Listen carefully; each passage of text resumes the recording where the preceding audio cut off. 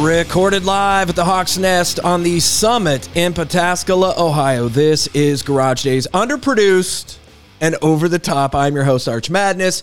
The next 2 weeks, they are booked. So next Friday, April 8th, Will Shannon is this cat's name. He's the owner of Cooters in Eagle Pass, Texas. Now, he's going to be calling the Hawk's Nest. His bar actually books a ton of cool 80s hard rock and metal bands.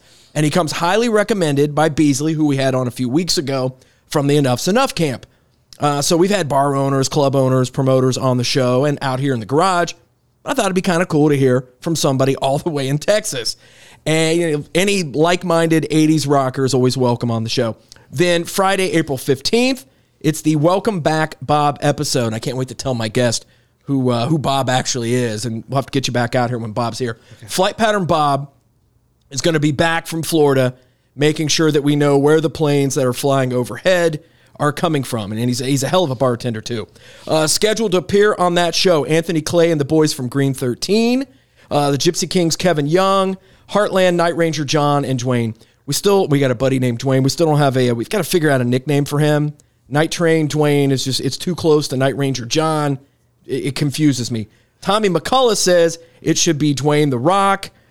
Insane in the Mem Dwayne has also been suggested. That's a little wordy, but we'll decide when Bob gets back. Anyway, it's going to be a packed garage, and I still have a few invites to throw out to some other buds. On this week's episode, now I'll have the Gimme 5, and we'll also do the rehash segment, which I think you guys are going to absolutely dig this week. But joining me in the Hawk's Nest, probably my most frequent guest on the Old Vinyl Analysis show. So it's really cool to finally get him out here in the garage. So many of you listening will remember him from his Shock 2 days, but he is the guitarist for Shuck and Bubba, an absolute Columbus rock legend, the one and only Rick Soga. Soga, what's up, man? Hey, buddy. I made it. Welcome to the Hawk's Nest. I love it. What do you think of this? You people should see this. This is great. This should be on camera. Right. Don't describe it too much, Soga, but yes, it should be yes. We're filmed. We actually have thought about getting a couple of the mini cams in the tribe and doing something out here just where people can kind of get the vibe. Yeah. And I hope you enjoy your Bob Seger. Yes, your Bob Seger koozie. Everybody appearing in the Hawk's Nest gets a Bob Seger American Storm koozie. So yeah, I love that. That's Chatfield's old band. So yeah, it's got a Ohio connection. Right, I got to get him out here as well, man. I will make sure he gets out here. I got to get him out there. So let's. A lot to cover. Yeah. A lot to cover. I told you about the Gimme 5. I sent you some of those stories last night. Excited. Isn't it crazy? Excellent. Always something happening in the world of hard rock. Okay? Unbelievable. And now here comes a plane. Okay, now do you hear it? Now we're on. So he'll be able to tell you. So Bob has an app, all right? And he's this retired snowbird. He's the one that built this, our bars for us, our garage bars. And Bob's he's just salt of the earth, one of the best dudes ever. And Bob sits over there on the couch, and he's got this app. And he'll tell you where that plane is coming from, okay? He also, in this app, he's got it updated. He'll tell you how many hot chicks are on that plane. And he has a theme song. Do you want to hear his theme song? Yeah, it's close enough that I can go ahead and play you the theme song now. So check this out. Anthony Clay was out here from Green 13 one time, and he's like, Bob, you need a theme song. So whenever someone hears a plane, it's so funny. Like everybody stops. It could be the most intense story ever. Everybody stops, and then it's here he comes. Oh yeah, it's Flight Pattern Bob. And then Bob tells us, well, where's that from? Oh, that's from Chicago. There are 30 people on it. And wow, that's 4 great. are hot chicks. So it's a very thorough app, as we like to say. So before we get into Shuck and Bubba and some other things that I want to talk about with you, and you came on QFM 96 with me and told this story. And I would, like I said, man, a lot of people will remember you as far as from the Shock 2 days. Mm-hmm. And you lost one of the all-time greats as far as that whole 80s rock scene, and that's Joey C. Jones. And if you could, and you know, you don't have to get into too much detail, but I kind of want to document it, though, here on this. And this is something that people can always kind of go back to and listen to. Talk about Joey. I mean, your history as friends, bandmates. For those who might not know the story, Tell us about Joey, man. Well, I mean, God, I was like a senior in high school, and I was looking into doing a band. I was thinking about what I was going to do for a living and school wise and all that. And then Joey had moved into Columbus, and I was playing guitar. I was playing with a couple, different bands and stuff like that. And then we had this talent show that was going to happen. And then I had met Joey, and he was like the Joe Elliott. Like Def Leppard at the time, like was such a cool band at the time. And so I was just like, this guy, we gotta, how do we get this guy to do our gig? He had it. So, yeah. And so we had the high school talent show. I had talked this guy that was a few years older than me to actually come in and do it. And we did, I think we did like a Motley Crue, and we did, we did a Billy Idol and a couple Motley Crue songs, and just rocked the house with him. And it was great. And he did it without practice. He goes, you guys just learn it.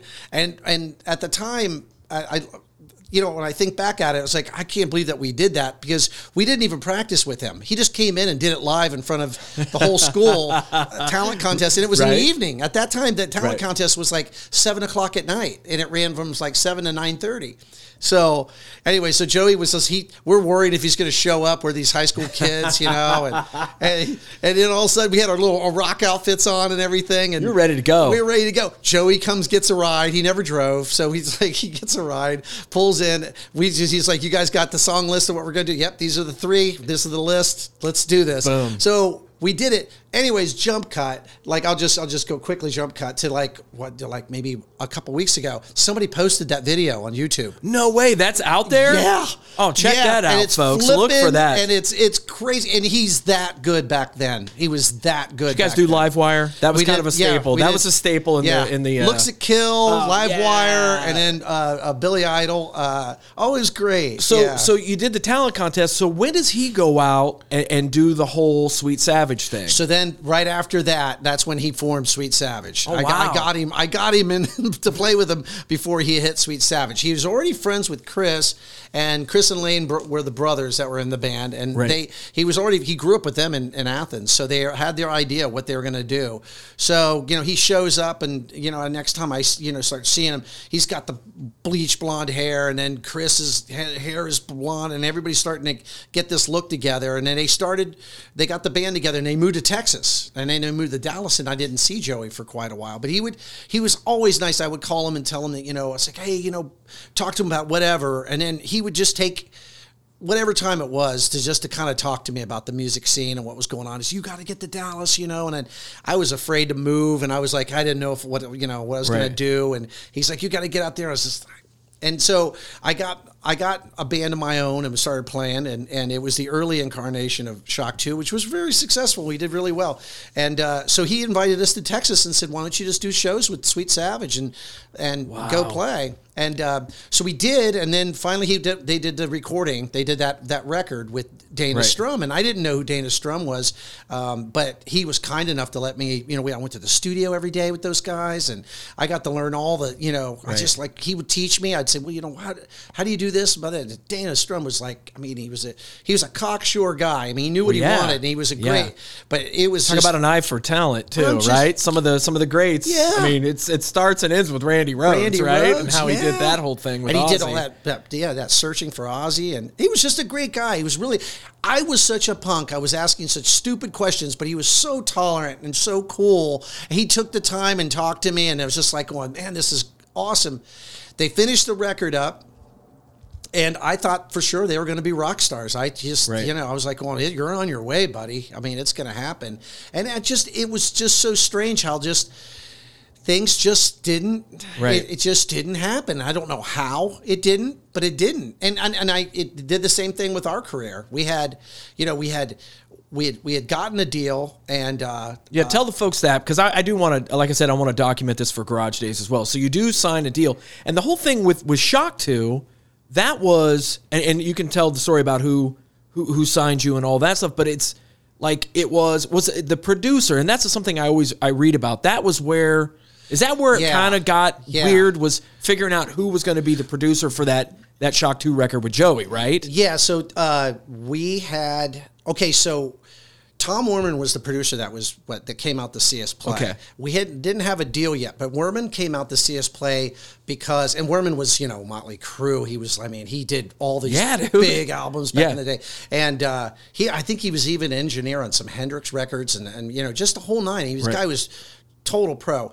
But he came out because our manager at the time was Marshall Burrell, who had signed Van Halen. People who listening to this know exactly him and what he did. And for Rat, too. Absolutely. And so he was like, you guys are going to be my Triple Crown. You guys are going to be the ones. The Shock 2 is going to be my next Van Halen, But I would I would always pull Marshall aside and I'd ask him for Van Halen stories, And he's like, that bastard threw, because they had a signed deal. And when it came time for the record deal and everything, David Lee Roth this is the rumor, David Lee Roth broke into his offices and stole the contract.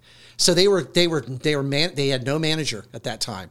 And he's like, David Lee Roth, he fucked me, No way. Yeah. He literally, that was the story, was that he. And then Noel Monk came in on that after that? Monk came in as I think he was more of a stage manager than a manager. Than a manager. They never were managed. They were self-managed through that time. And Burl was like, they screwed me. I got, So where did you and Joey and the guys, where did you record that Shock 2 record then? Where did you record that? So we did that in Milwaukee with, so what happened was that we did, Werman was talking, because Werman had done Cheap Trick. Right. He had done their records. So they were on Cheap Trick was just after The Flame came out.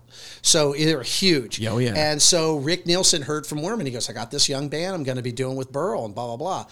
So Nielsen stepped in and said, I would like to come check the band out. So he came out to Houston to see us play, and Billy Squier was there. Holy cow, dude, really? It was weird. I got pictures to document it and everything. Right on. So Billy Squier, he just got done playing. He heard about the band was hip, and there was going to be a lot of people there. And he showed up. Nielsen was there. The people from ZZ Top, this is in Houston, were there. And so we're like, we're there. Right. We're going to make. So Rick Nielsen just threw his hat in the ring. He said, I want to do your record. I've got a song that I wrote that I want you guys to do. And this is right after that.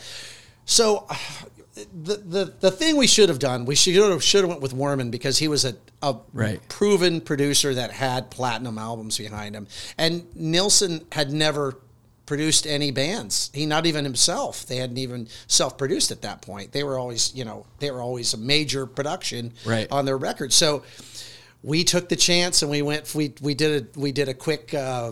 We did like a couple practices, pre-production stuff. Showed him some of our songs, and he was just like, "Man, I want to do this record and blah blah blah, and I'll take less points on the deal, and I'll take, you can pay me this much money, and on the record deal, but I don't want any back end, and you guys can, just really sweeten the pot." And so we were like, this is one of my heroes, right? I mean, it's Rick Nielsen, dude.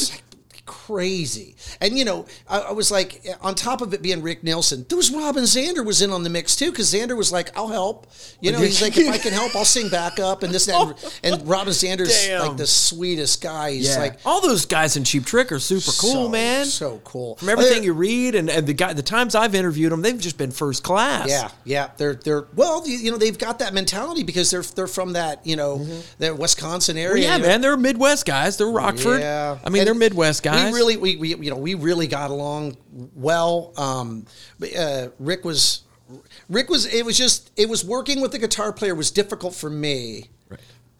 No, I've got my neighbors are hopping in here. They want to listen to a little bit. So go ahead. No. So Nielsen's working on the record. Yeah, and it was weird because he was a guitar player. So, he at that time, like all the bands that were out, like White Lion and Van Halen and all these bands who had these guitar slingers, and he was just this rock and roll guitar player that played had these great riffs, but he was never a virtuoso or soloist. He was a songwriter, and so he was very cautious about proving to me that I can hang with the rest of these guys as well. So I remember I was like wanting to get a certain guitar sound, and I was talking to him, and I was like, I really like the guitar sound on this record or that record. He'd call these people up, and I would be talking. I'd be on the phone with Vito Bratta or we were doing some acoustic stuff, and then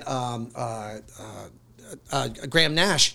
We started talking to Graham Nash on the phone, and he's talking about, we'll use this, this acoustic, and so then we started talking about different guitars and stuff. And then Rick brought in this guitar for me to play, and it was his Telecaster. And it was John Lennon's Telly. Yeah. Yeah. He was John Lennon's Telly. So I'm going, I can't do this. And he was just like, it's cool, blah, blah, blah, now you look back at it, you're like, oh my God. But as back then I was just like, this is just kind of. So, I mean, and Joey had to have Robin there. I mean, that was probably something. Heaven for him. And honestly, you talk about some of the guys that were on the scene at that point were huge Joey fans as well. Yeah. I mean, that's how influential he was to everything. It just seemed like that was the moment. That was. How could that fail? That's to capture that all right then and there, Soga. It was crazy because we would do a song and then he would say, well, here's how I want you to hit the note, and he would sing it, and Joey's just like, how that sometimes you just go, I can't hear what you're saying. Right. And then he would go, no, I want you to do this. And it was like a minor note. And I want you to play a minor here on this one. Every one of these are the same. They're major, but they'll want to do a minor. And Joey's like, I don't know. And then Robin was like, go ahead and hit it. And then Robin would put the headphones on and just nail it. And we just all go, just dying because he was just so good. And so we're like, can you sing back up or do some parts on every one of these songs? And he was just like, it's not my record. I can't even imagine what that's like. And how old are you guys at that point? Now Joey's a couple years older than you guys, but you're what, early 20s? Yeah, mid 20s, close to 30. Yeah. Good Lord, man. It was crazy. And then we got done doing we're doing the records, stuff like that. And Janie Lane is right. He's like talking to us about what are you guys going to be doing and blah blah blah, and when are you guys going to be playing, and we'll see you guys in Dallas, and end up having Poison and Warrant playing a show together, and they're like, we're coming to see, we're going to come out and we're going to be on stage with you guys. So I've got pictures of those shows too, and Joey just hung like it literally. I've had Janie just say, I'll play drums, man, you sing. Like, Joe, you're fucking great, go ahead, sing. He was just, that's amazing, so nice. Those guys are just, they're all Midwesterners too. I mean, exactly. Brett was that way too. Exactly. I mean, he's a Pennsylvania kid. Yeah. You think about like Pennsylvania, Ohio. Talk about worker. I mean, man. These guys are hard workers. Yeah, man. That whole Rust Belt, as far as like guys that work ethic. I mean, a lot of the guys, they were following their dream and just going out west, of course.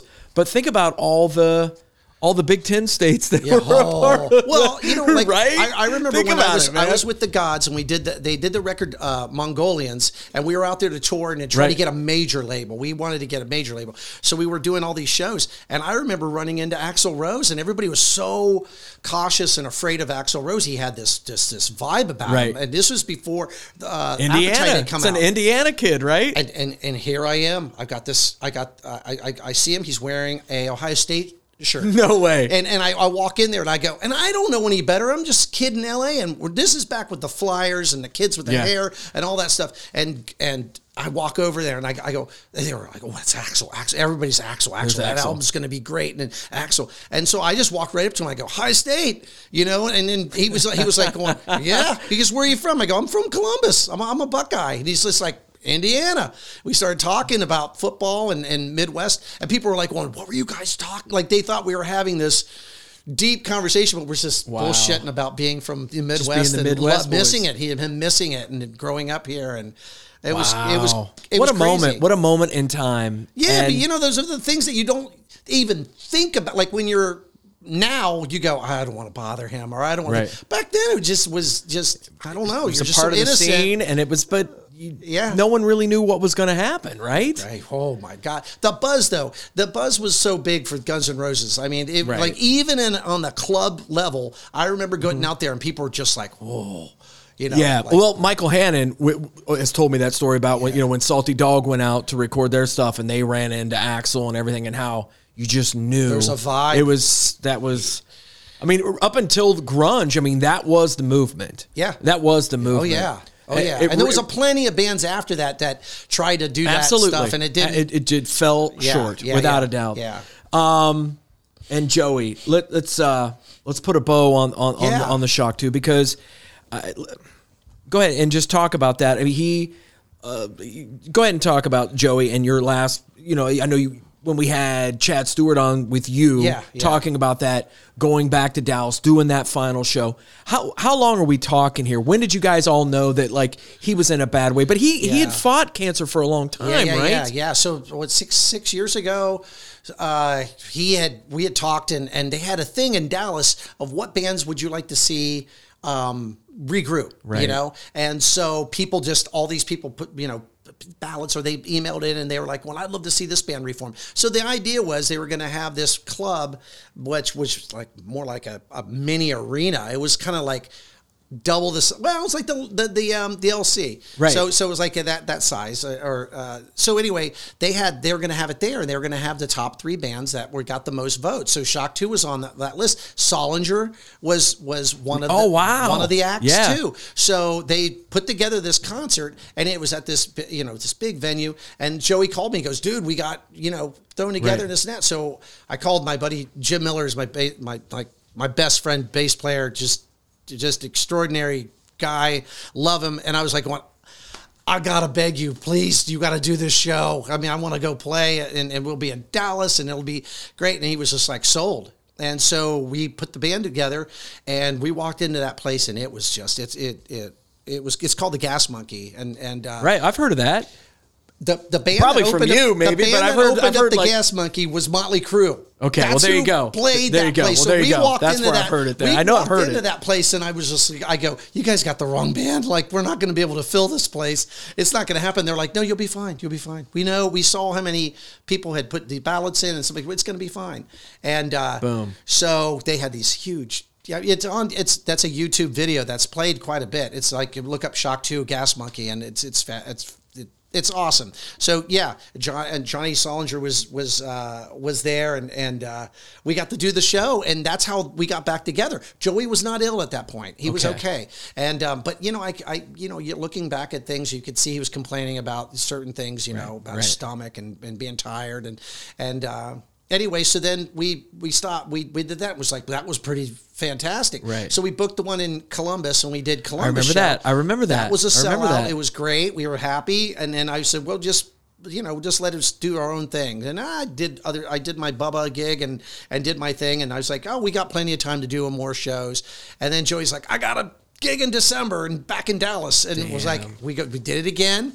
Right. And then that's when he was ill. And was the time where we were all going, well, we don't know how much time we have on the clock, so we'll just kind of play it by ear on how he feels. And man, the guy was he was a workhorse, and he loved it. He just lived for it. Rick, and the outpouring and the people. I mean, we're talking serious heavyweights in the industry who really admired his work and your guys' work, and it was cool, man. It was just wow.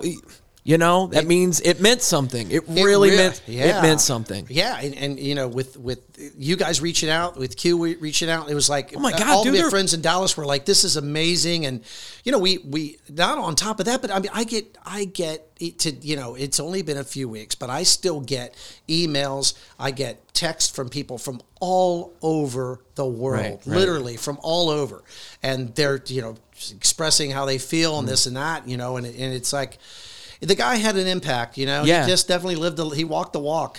He definitely walked the walk. Well, and once again, you said something on the air, and I think it should be said again.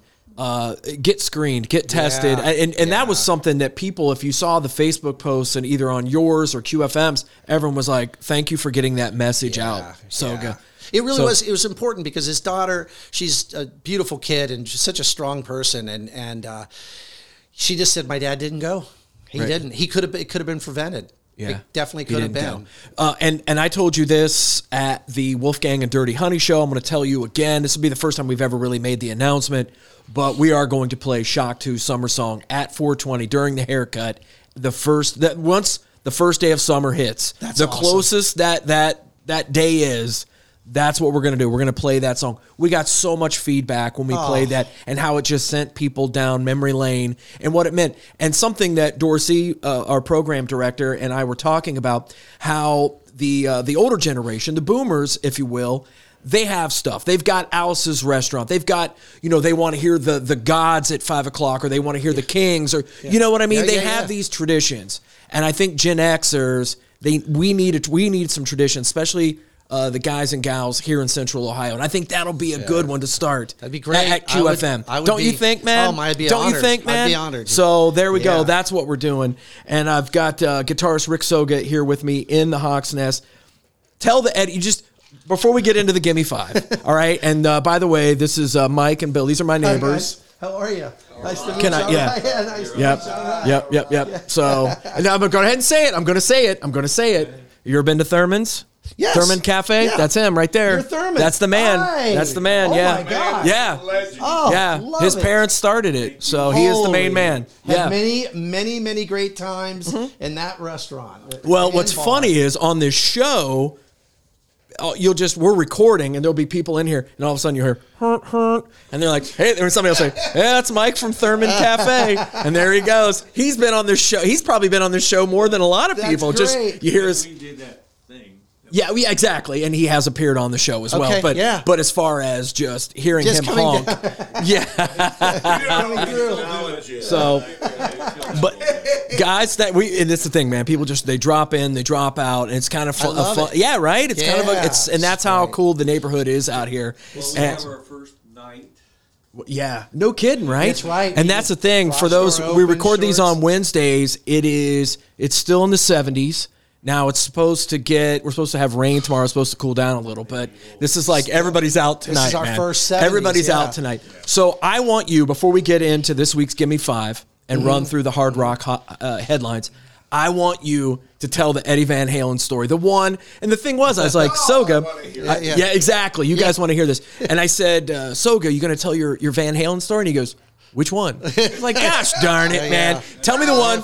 Tell me the one where you're at 5150 Studios, and then he comes from behind. Oh, yeah. Guys, go ahead and have a seat. Sit, grab a seat. You need a beer, grab one. That sounds bad. Okay, so what did I say? He comes from.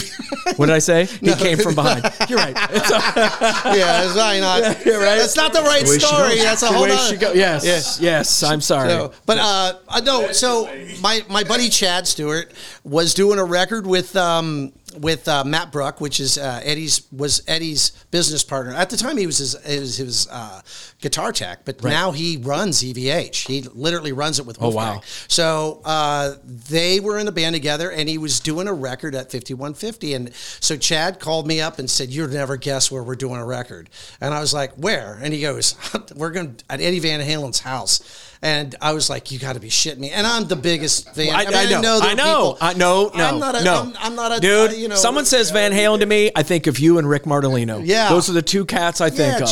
Those are the two cats I know. I know. They were just everything. And so he knew. Chad knew. So first thing Chad said was, "We're doing a record at the house," and he goes, "We're allowed to bring a guest." If you want to come up, so he goes, and I go, and I at the time I was living with one of my buddies, and he worked for Chase Bank, and so I told him the story, and my buddy goes, this is pre 9/11, so he's like, I'll give you my flight vouchers. You can take all my points and just go ahead and fly out to LA, and I go, you don't understand. I want to go tomorrow. Like I'm right now before something happens. Right. Anyway, long story short, he gives me the points. I fly out to LA. I have lunch down at the bottom of the hill. We go up Coldwater Canyon. I got a great video of it. We're going up Coldwater Canyon.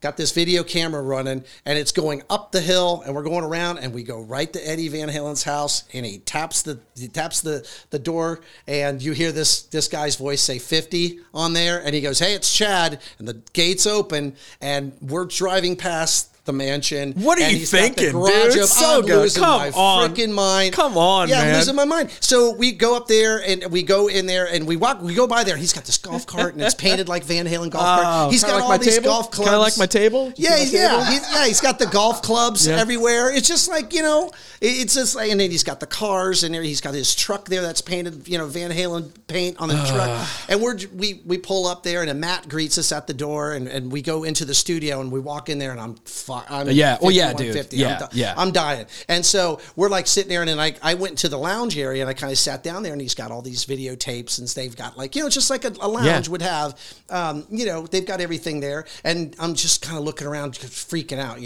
And then Matt says, hey, do you want to go look at some of the guitars and some of the stuff? And I go, yeah. And so he takes me upstairs, and we go up into the, there's an attic type area. And at that point, they were just starting to log in every guitar he owned and kind of put it into like a barcode system, or, so they're like, that's how it was. He was just this rock star that had all this gear, and he didn't, and Matt was like, we are labeling, and he's going to have a record where everything is. And he was starting to get that point in his career, I guess.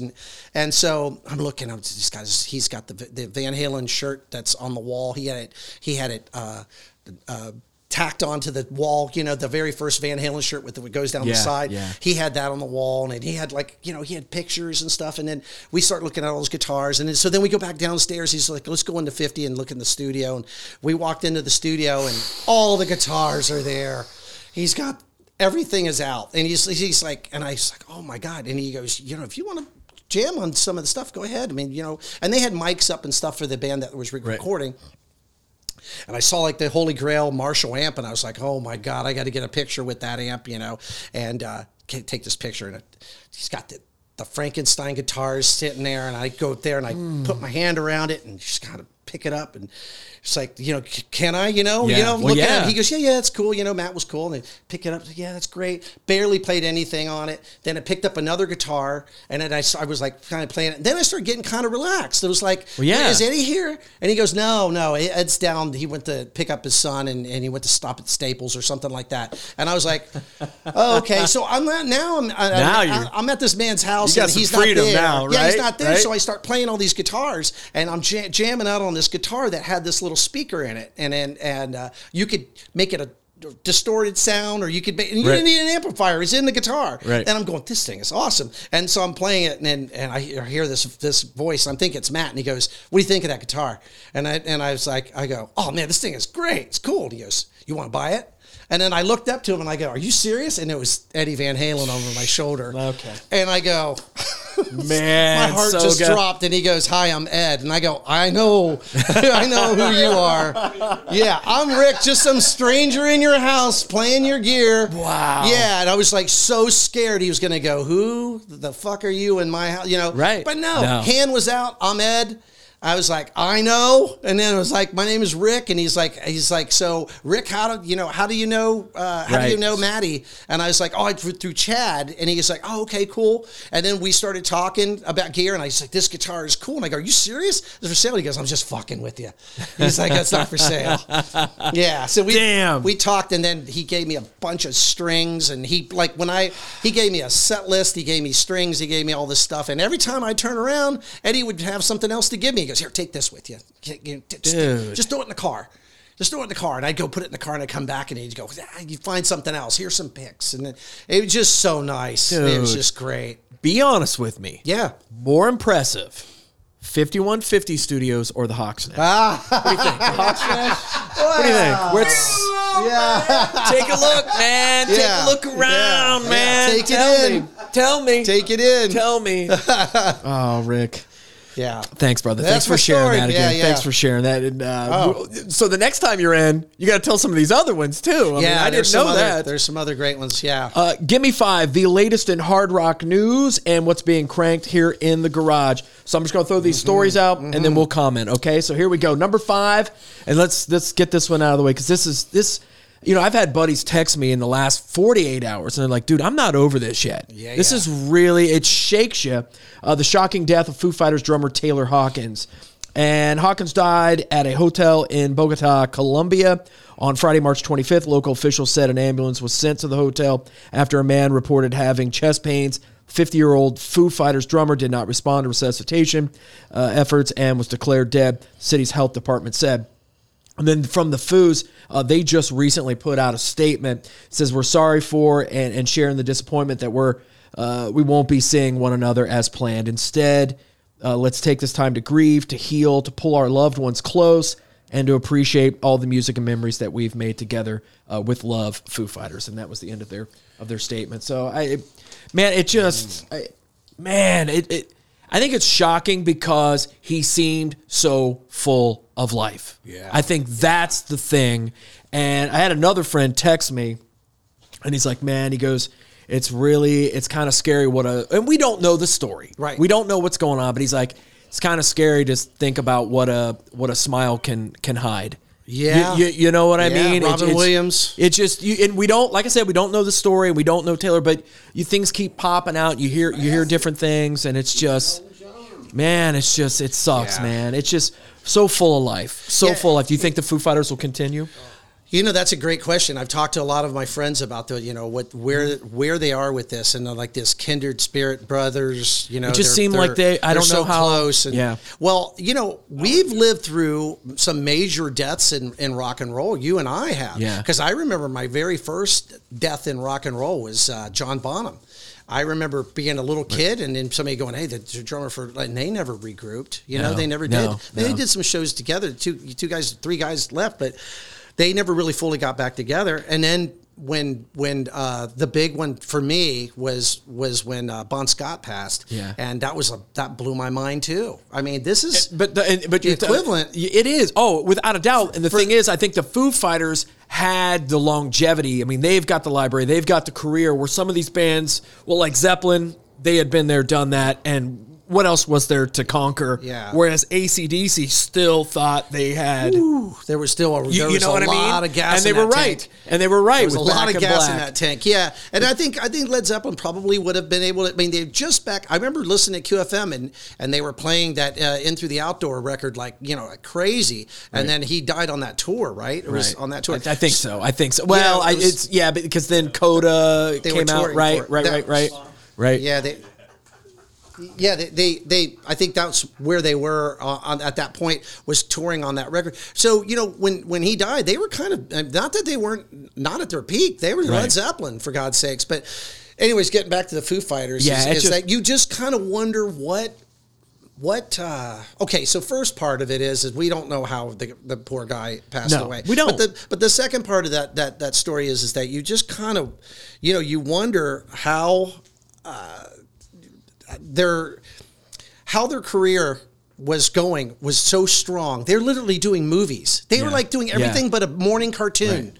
They had their hands dipped in everything. Their last show in Argentina, and when he does, and I think they did that here as well, but in Columbus, but where they do the Somebody to Love and all. You know what I mean? It's just like, and you got hundreds of thousands. He's the only drummer that is as popular as the lead singer. Right. And you got hundreds of thousands of people just chanting, Taylor, and it just seemed like he was on top of the world, man. It sucks because, man, once you get to a certain point in life, it's, he had a family and he had everything. There was nothing he wanted. There's two ways to look at this, depending on how this poor guy went. We don't know, and we don't even know. That's there's two ways to look at it. But there's the now. Ted Nugent way, the Ted Nugent, Gene Simmons way of looking at being a musician and stuff. And then there's the Joe Perry, Steven Tyler way of looking at it, is going, hey, it's rock and roll. It's rock and roll. That's what he did. He drank. He was known to have partied. Right. He's in that camp. And then there's the Ted Nugent camp that's just like, what do you need that for? Right. Look where you are. Right. Look how many. It's such rarefied air to get to that to world where they that were. those guys were, and were. to even chance it makes it even like I know. You just go in Colombia. Mm-hmm. In Colombia. Well, number 4. I know, man. Number 4. Skid Row has a new singer. All right, this dude was, and I say kid because he's young. He was on Swedish Idol. He was in a band called Heat. He's a cancer survivor. Oh, wow. New Skid Row vocalist Eric Grunwell. And check this out. They have actually started the new chapter with this guy. The Gang's All Here is the new song that they released with him. I found this interesting. He says he met his bandmates in person for the first time 4 days before they played their first show together. And he did 18 in Life, I guess, on the Swedish Idol. And here's the thing. He sounds amazing. And this first show was at Planet Hollywood on the 26th of March when they opened for the Scorpions in their Sin City Nights residency there at Planet Hollywood. So this guy meets them 4 days before that. They play the show. And here's my only thing, because it's an amazing story. Yeah. He's a really, really, really good singer. Yeah. And it sucks that they didn't kind of find him after everything they've been through trying to, to, you know what I mean? Well, they had that Johnny Solinger for years, but yeah. it just never, and then he passed away. Yes. Yeah, and then this most recent guy, it's been a mess for them trying to find somebody else. Why can't they just get that band back together and make, make a lot of people happy? I mean, what does that say? And from everybody I've talked to, the guys in Skid Row are really, really nice dudes. They're really cool. So Sebastian... It was, I don't know, man. Sebastian's the hard part about that story was that or the wild story that I heard on the inside about that breakup was that Bon Jovi owned a lot of that their recording and stuff. So their point deal was so bad that Sebastian Bach wanted more money. Like he was like, it's not fair. You guys are taking, Bon Jovi's management company was taking all the money. So that's part of the reason. Here's the thing. He is an amazing singer. This Grunwald. I've got to hear it. He's really, really good. But here's the thing. And it's a great story, but he's like, you could tell he was amped. So I don't know if that's going to settle down at all, but he was very excited to have had the gig. Be up there. But is he the same, is it the same type of thing as the guy from Journey? He sounds just like Steve Perry. But does he sound like Sebastian? No. Okay. But he hits it. He hits it. He hits what he has to hit. Yeah. Okay. And he's a really good singer. I just don't know what to think. Like, I'll go see it. I mean, what's that tell you? I mean, if I guess you get to a point where you have enough money, and the guys in Skid Row might have enough money that they just, honest to God, don't want to deal with Sebastian's bullshit. Yeah. I mean, I've seen Sebastian a couple of years ago before things got squirrely. Yeah. And he sounded great, I thought. He was great, yeah. So, I don't know, man. Number 3, Nikki Sixx says Motley Crue hasn't rehearsed in 9 years. Do you want me to read the rest of this story? Is that the greatest? Yeah, right? It doesn't shock me, right? Right. I mean, last time I saw him, it sounded like, they could probably use a little bit of, some yeah. Well, I saw Vince at the casino here a couple months ago. Yeah. And look, he looks better. He sounds okay at times, but how are they going to pull this off on a stadium tour? Ooh. And that kicks off June 16th in Atlanta. We better catch that show, because I don't know how long it's going to go. I used to do that with Van Halen shows. I go, you better, with David Lee Roth, I go, we better go to the early shows, because we don't know how long it's going to until it blows up. We don't know. You never knew. So I was going to read that whole thing, and Nikki was talking about how they've taken 7 years off, since their last show. And then 2 years before that, they did the farewell. So he's combining those years and saying, look, we haven't rehearsed. We haven't worked together. And does it say that they are currently rehearsing, or he says they're going to. Okay. He says they're going to. I don't know if they've watched any tape on Vince or what they think they can do. I saw Vince play a couple summers ago, but the guy had the biggest grin on his face, and he seems was happy, people man. Going. It's like, you know what? He didn't say, dude, he wasn't Freddie Mercury in 83. Yeah. So, okay, you know what I mean? Yeah. What are we expecting? But he really seemed to be happy to be there. And that makes up for a lot, Well, he's not phoning it in. Here's the thing, man. Like Def Leppard, Joe Elliott has really turned things around in the last 10 years with his voice. He sounds amazing. Yeah. Is there anybody that works harder than Bret Michaels? No. And Joan Jett is going to bring it every night. So it's... Yeah. Come on, Nikki. I know. You got to figure this out, man. There's just something cool about that band, Oh, I loved Crue, man. I loved Crue. You think about a summer night, and then the lights are the sun's just starting to go down, and then you get you get Motley Crue, you get Motley Crue going on, and then you got your Def Leppard. So number 2, Joey Kramer to sit out the Aerosmith 2022 Las Vegas residency. Aerosmith drummer Joey Kramer will not be joining his bandmates on stage. The drummer has, and this is quote, regrettably made the decision to sit out the band's concerts in 2022 so he can focus his full attention on his family during these uncertain times, end of quote. That comes from Aerosmith in a statement to the USA Today.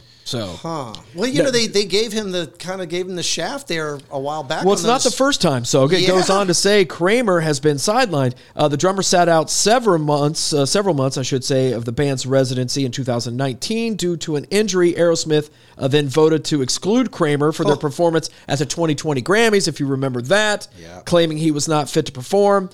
Their drum tech, John Douglas, filled in then. He's going to fill in now. Kramer, in turn, if you remember that whole thing, he sued his bandmates for the right to be reinstated as their performing drummer.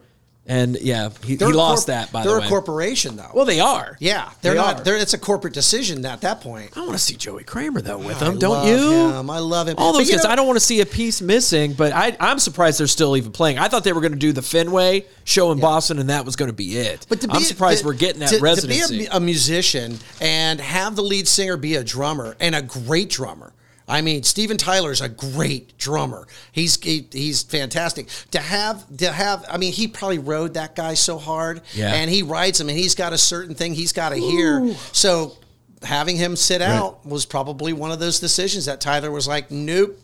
Number one on the Gimme 5, it was the Gimme 5 last week, and we're going to discuss again because I think it's a huge show that's coming, and I've got a guitarist on the show with me here, so why not? Michael Schenker announced an MSG Fall Tour. He's going to make a stop in Columbus in October at the King of Clubs. Tickets on sale now. I grabbed mine. Yeah. It's going to sell out soon. There's already parts that have already sold out. So let's talk Michael Schenker, Soga. Just some things I was going to throw out. I said, hey, man, think of some of your favorite riffs. I wrote down with UFO, I wrote down Dr. Doctor. I'm a huge UFO guy. With the Michael Schenker group, MSG, I wrote On and On, which I love that song. And then also at MSG, but it was the Macaulay and Schenker group, I wrote down Anytime because that was a big radio hit as well. Yep. And then don't forget the work that he did on the Scorpions Love Drive album. I just coast to coast. I was just writing down notes as I was thinking out loud. Are you a Schenker guy? Do you Absolutely. My brother was a huge UFO fan.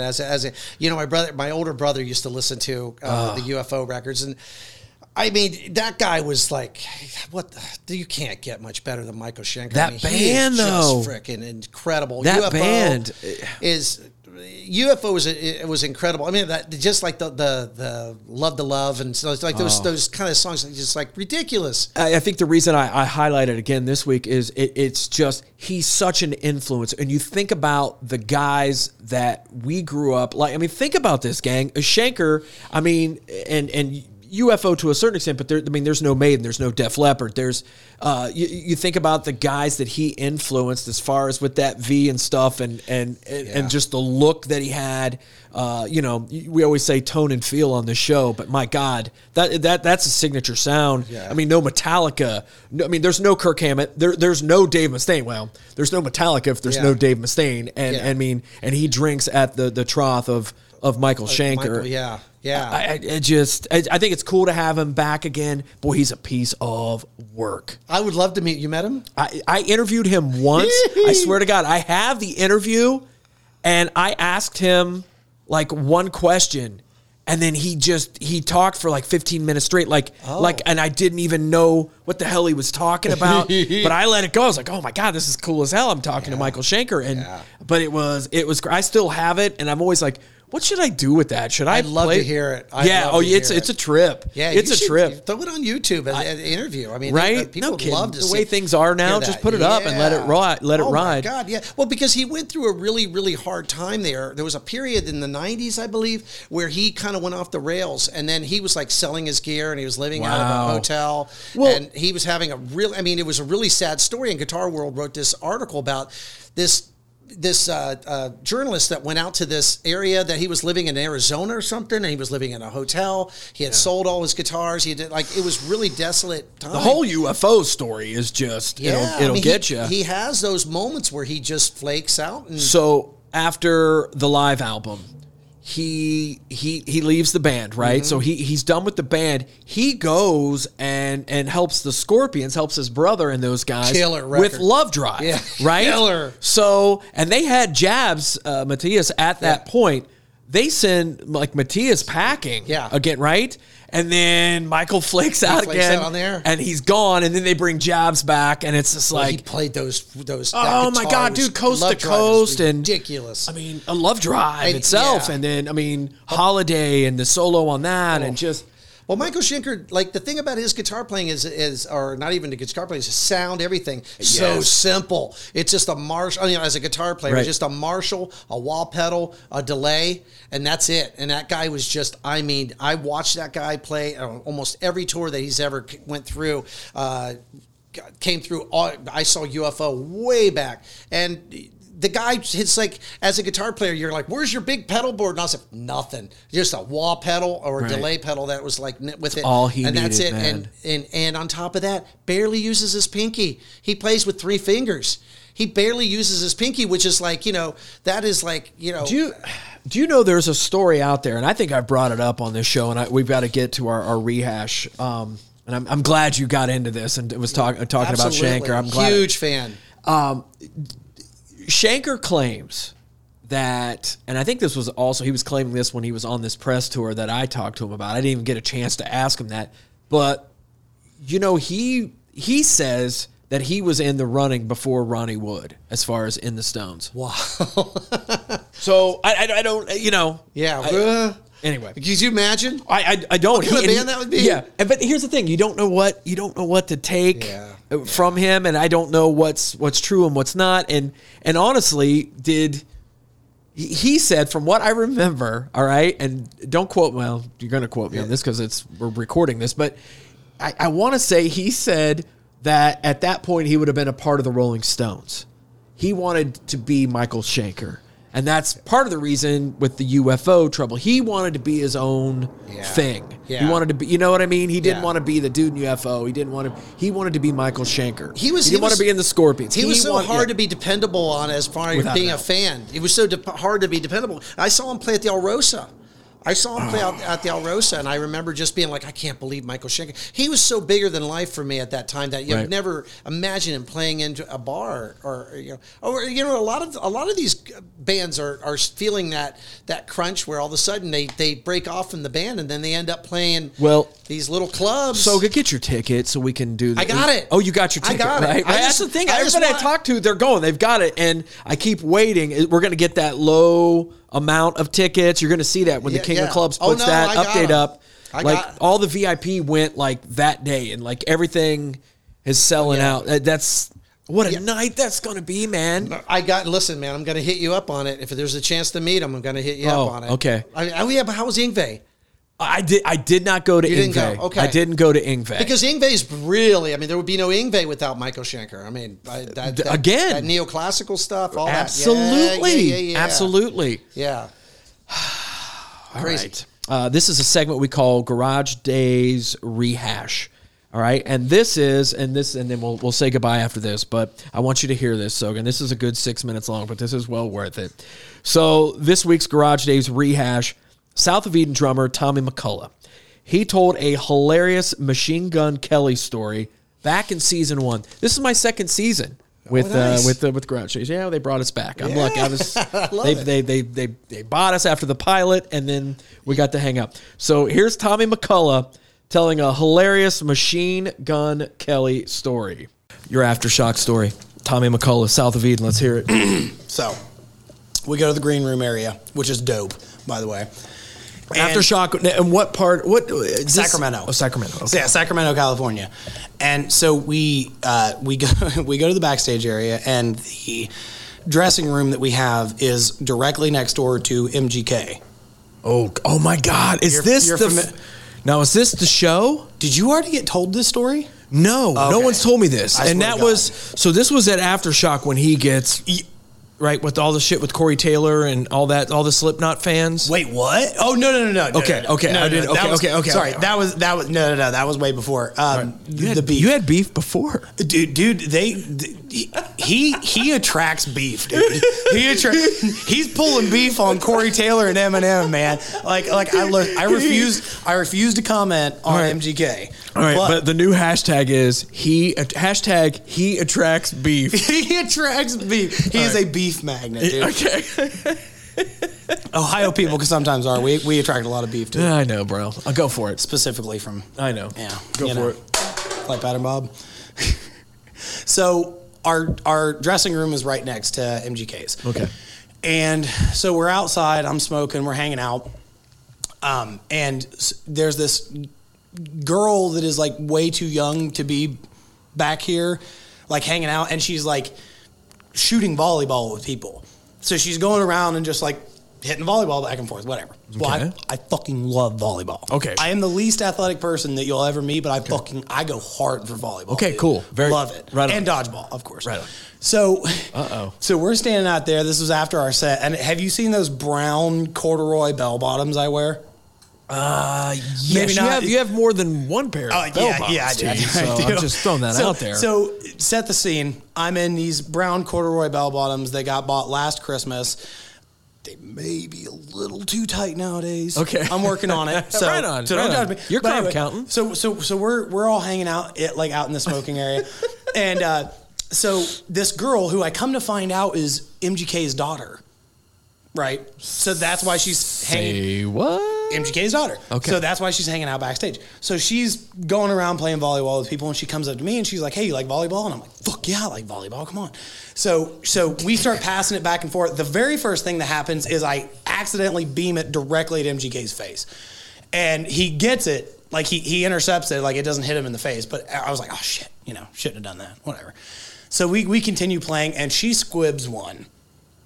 And when I tell you that I went low, Tell me, why are you trying to like dig and why are you doing all this stuff? Because I love volleyball. He loves volleyball. All I right. love It's volleyball. the first part of the story, Arch. Okay, I got it. He loves volleyball. So she squibs one right to the dead center. I go for it deep. I mean, like full lunge, right?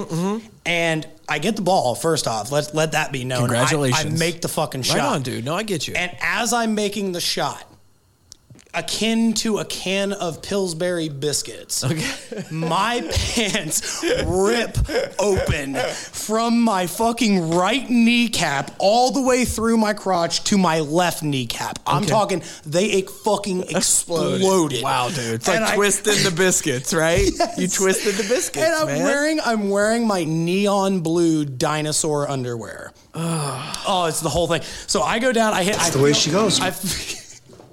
I feel the pop. I look up. There's MGK. There's his whole band. Right. There's his whole crew. There's all these other people backstage that I'm sure are famous, but I can't name just based off theirs. And I like look up, and the very first thing that goes through my head is like, oh shit, that was like right in front of his daughter, and like my undies are hanging out. So like, I don't know if he's gonna be cool with this.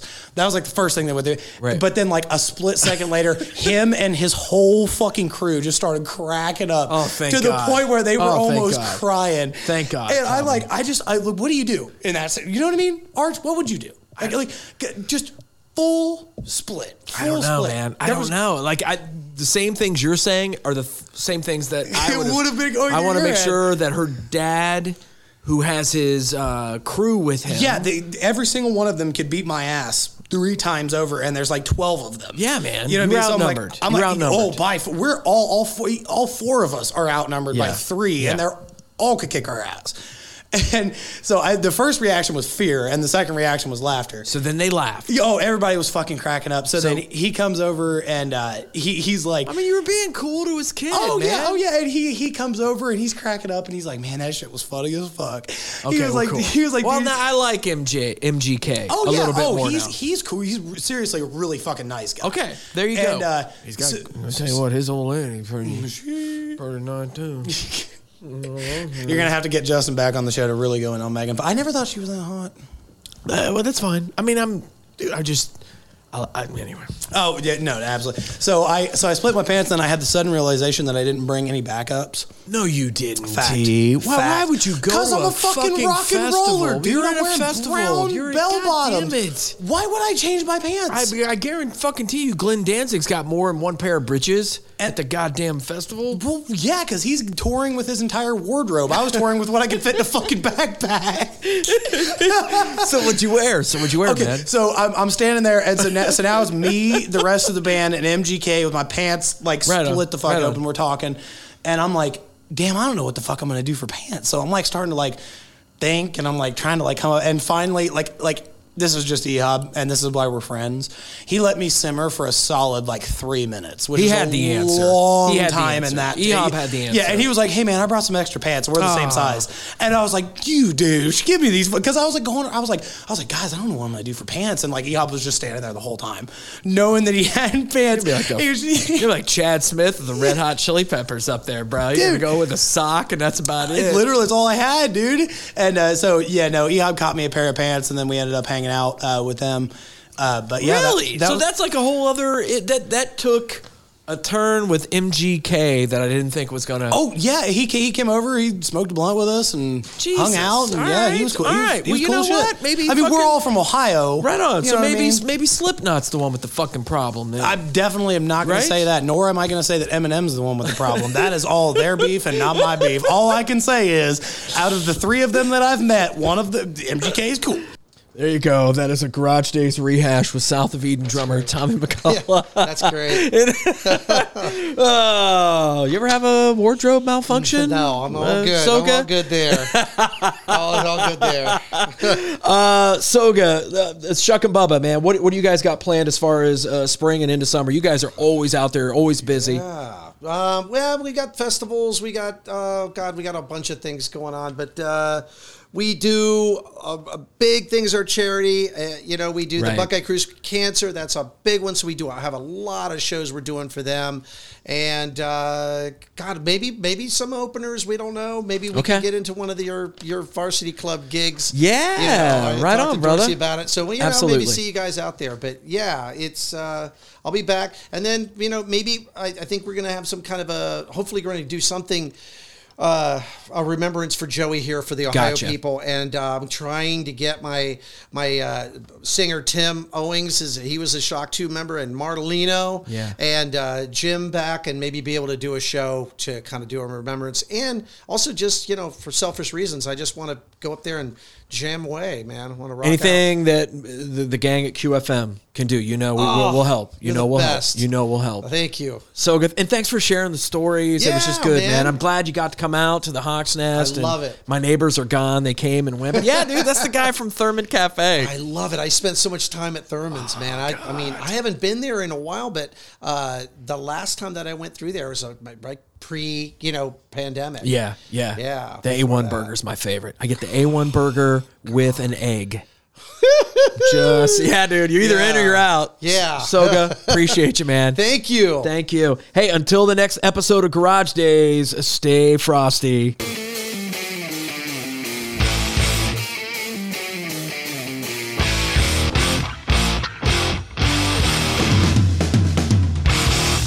I'll have to check that out.